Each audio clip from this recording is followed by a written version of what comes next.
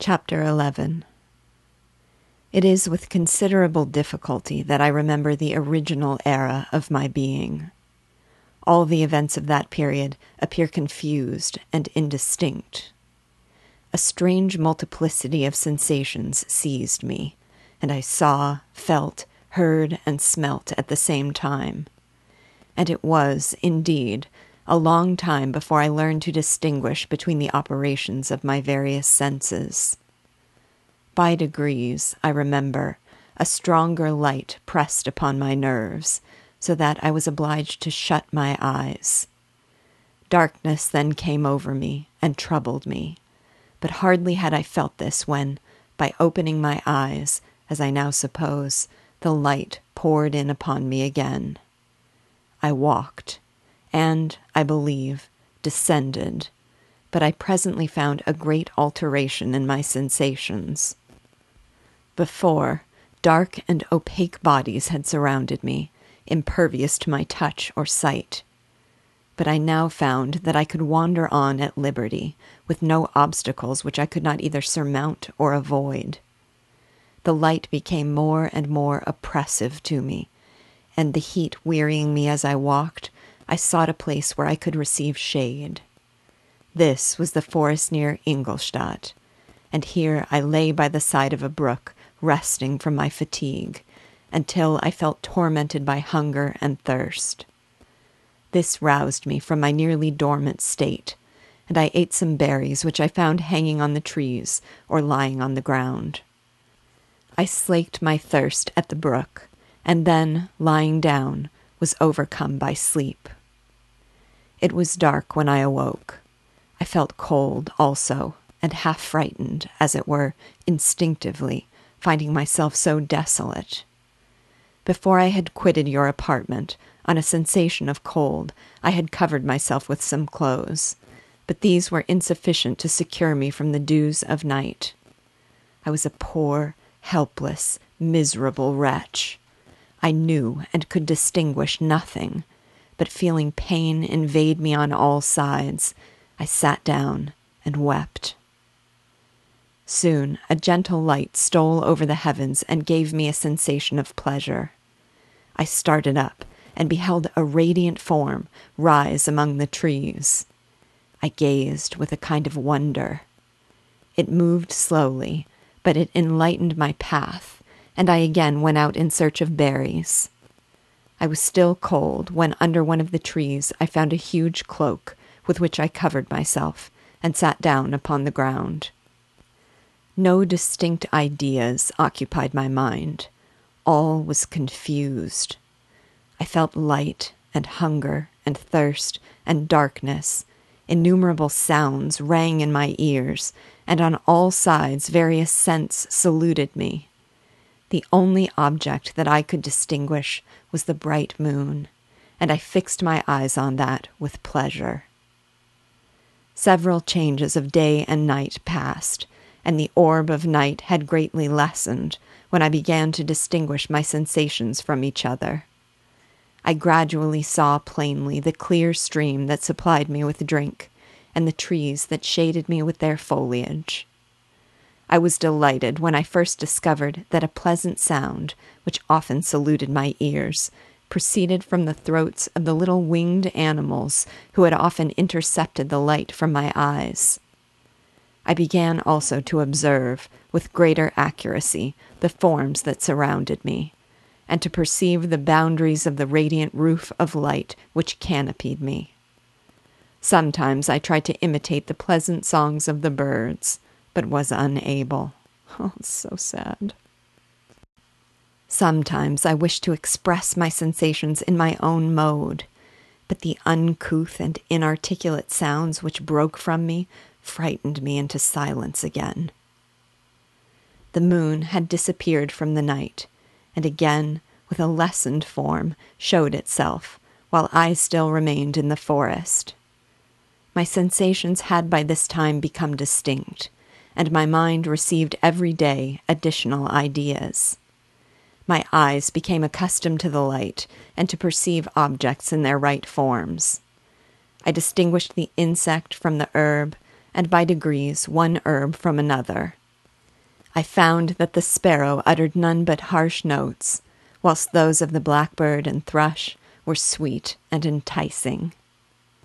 One day, when I was oppressed by cold, I found a fire which had been left by some wandering beggars, and was overcome with delight at the warmth I experienced from it. In my joy, I thrust my hand into the live embers, but quickly drew it out again with a cry of pain. How strange, I thought, that the same cause should produce such opposite effects. I examined the materials of the fire, and to my joy found it to be composed of wood. I quickly collected some branches, but they were wet and would not burn. I was pained at this, and sat still, watching the operation of the fire. The wet wood, which I had placed near the heat, dried, and itself became inflamed. I reflected on this, and by touching the various branches, I discovered the cause, and busied myself in collecting a great quantity of wood, that I might dry it, and have a plentiful supply of fire. When night came on, and brought sleep with it, I was in the greatest fear lest my fire should be extinguished. I covered it carefully with dry wood and leaves, and placed wet branches upon it, and then, spreading my cloak, I lay on the ground and sank into sleep. It was morning when I awoke, and my first care was to visit the fire.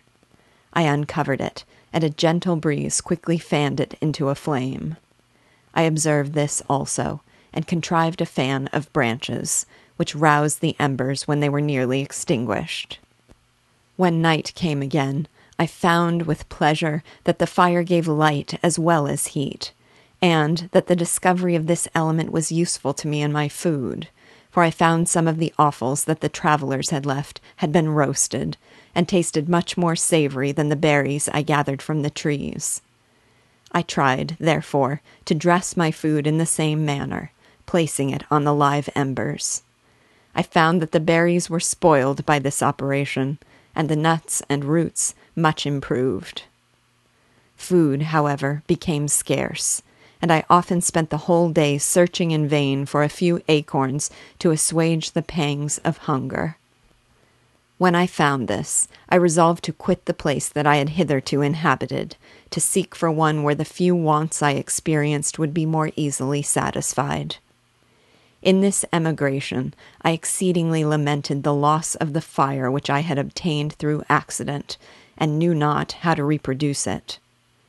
I gave several hours to the serious consideration of this difficulty, but I was obliged to relinquish all attempts to supply it, and wrapping myself up in my cloak, I struck across the woods towards the setting sun. I passed 3 days in these rambles, and at length discovered the open country. A great fall of snow had taken place the night before, and the fields were of one uniform white. The appearance was disconsolate, and I found my feet chilled by the cold, damp substance that covered the ground. It was about 7 in the morning, and I longed to obtain food and shelter. At length I perceived a small hut on a rising ground, which had doubtless been built for the convenience of some shepherd. This was a new sight to me, and I examined the structure with great curiosity.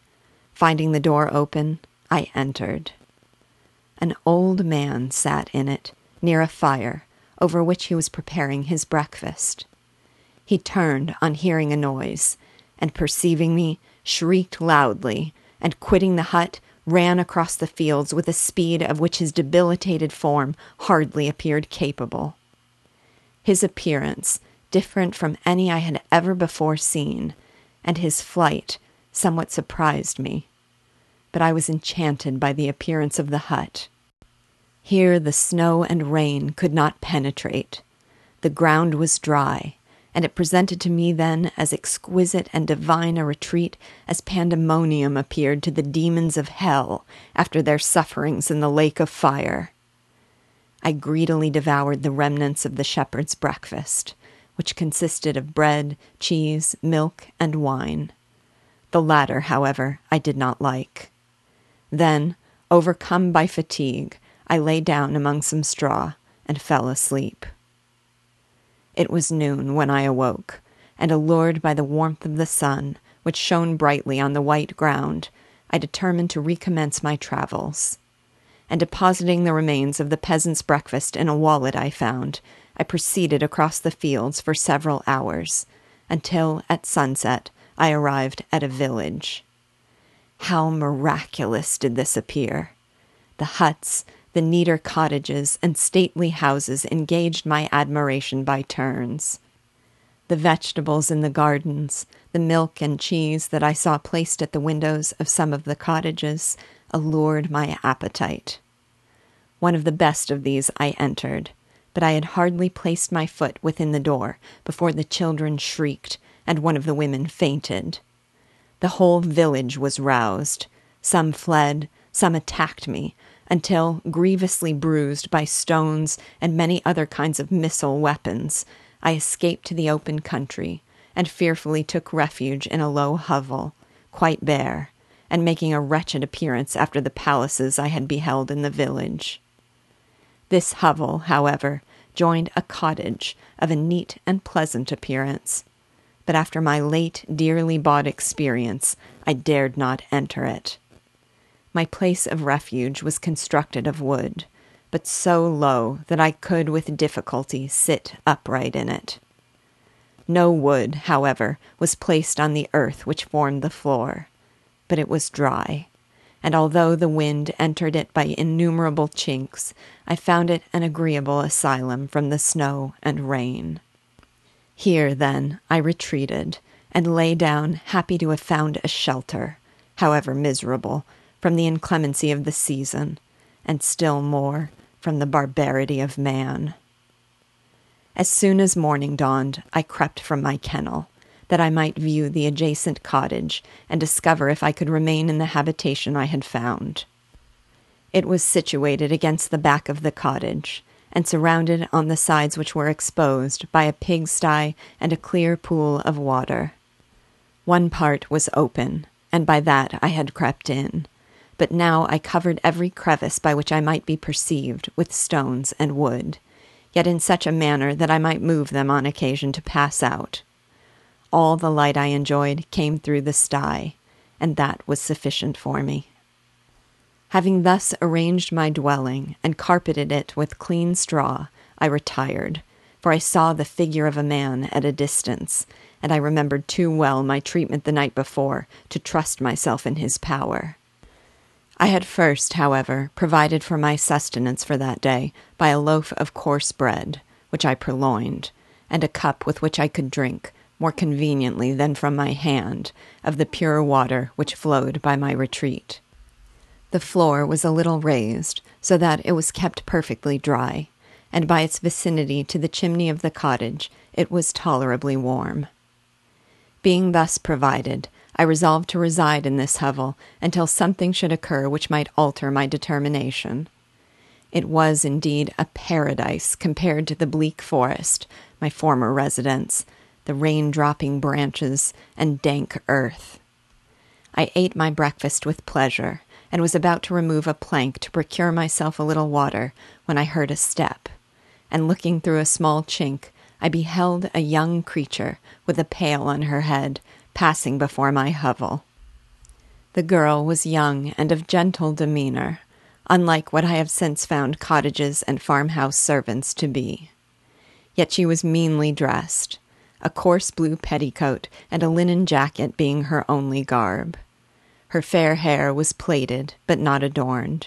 She looked patient, yet sad. I lost sight of her, and in about a quarter of an hour she returned, bearing the pail, which was now partly filled with milk. As she walked along, seemingly incommoded by the burden, a young man met her, whose countenance expressed a deeper despondence.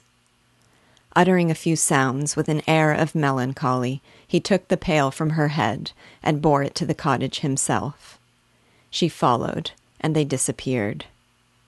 Presently I saw the young man again, with some tools in his hand, cross the field behind the cottage, and the girl was also busied, sometimes in the house and sometimes in the yard. On examining my dwelling, I found that one of the windows of the cottage had formerly occupied a part of it, but the panes had been filled up with wood. In one of these was a small and almost imperceptible chink through which the eye could just penetrate. Through this crevice a small room was visible, whitewashed and clean, but bare of furniture. In one corner, near a small fire, sat an old man, leaning his head on his hands in a disconsolate attitude. The young girl was occupied in arranging the cottage, but presently she took something out of a drawer, which employed her hands, and she sat down beside the old man, who, taking up an instrument, began to play and to produce sounds sweeter than the voice of the thrush or the nightingale. It was a lovely sight, even to me, poor wretch, who had never beheld aught beautiful before. The silver hair and benevolent countenance of the aged cottager won my reverence, while the gentle manners of the girl enticed my love. He played a sweet, mournful air, which I perceived drew tears from the eyes of his amiable companion, of which the old man took no notice until she sobbed audibly. He then pronounced a few sounds, and the fair creature, leaving her work, knelt at his feet. He raised her, and smiled with such kindness and affection that I felt sensations of a peculiar and overpowering nature. They were a mixture of pain and pleasure, such as I had never before experienced, either from hunger or cold, warmth or food, and I withdrew from the window, unable to bear these emotions. Soon after this, the young man returned, bearing on his shoulder a load of wood. The girl met him at the door, helped to relieve him of his burden, and taking some of the fuel into the cottage, placed it on the fire. Then she and the youth went apart into a nook of the cottage, and he showed her a large loaf and a piece of cheese. She seemed pleased, and went into the garden for some roots and plants, which she placed in water, and then upon the fire. She afterwards continued her work, whilst the young man went into the garden and appeared busily employed in digging and pulling up roots. After he had been employed thus about an hour, the young woman joined him, and they entered the cottage together. The old man had, in the meantime, been pensive, but on the appearance of his companions he assumed a more cheerful air, and they sat down to eat. The meal was quickly dispatched. The young woman was again occupied in arranging the cottage. The old man walked before the cottage in the sun for a few minutes, leaning on the arm of the youth. Nothing could exceed in beauty the contrast between these two excellent creatures. One was old, with silver hairs and a countenance beaming with benevolence and love. The younger was slight and graceful in his figure, and his features were molded with the finest symmetry, yet his eyes and attitude expressed the utmost sadness and despondency. The old man returned to the cottage, and the youth, with tools different from those he had used in the morning, directed his steps across the fields. Night quickly shut in, but to my extreme wonder, I found that the cottagers had means of prolonging light by the use of tapers, and was delighted to find that the setting of the sun did not put an end to the pleasure I experienced in watching my human neighbors. In the evening, the young girl and her companion were employed in various occupations which I did not understand, and the old man again took up the instrument which produced the divine sounds that had enchanted me in the morning. So soon as he had finished, the youth began, not to play, but to utter sounds that were monotonous, and neither resembling the harmony of the odd man's instrument nor the songs of the birds. I since found that he read aloud, but at the time I knew nothing of the science of words or letters. The family, after having been thus occupied for a short time, extinguished their lights and retired, as I conjectured, to rest.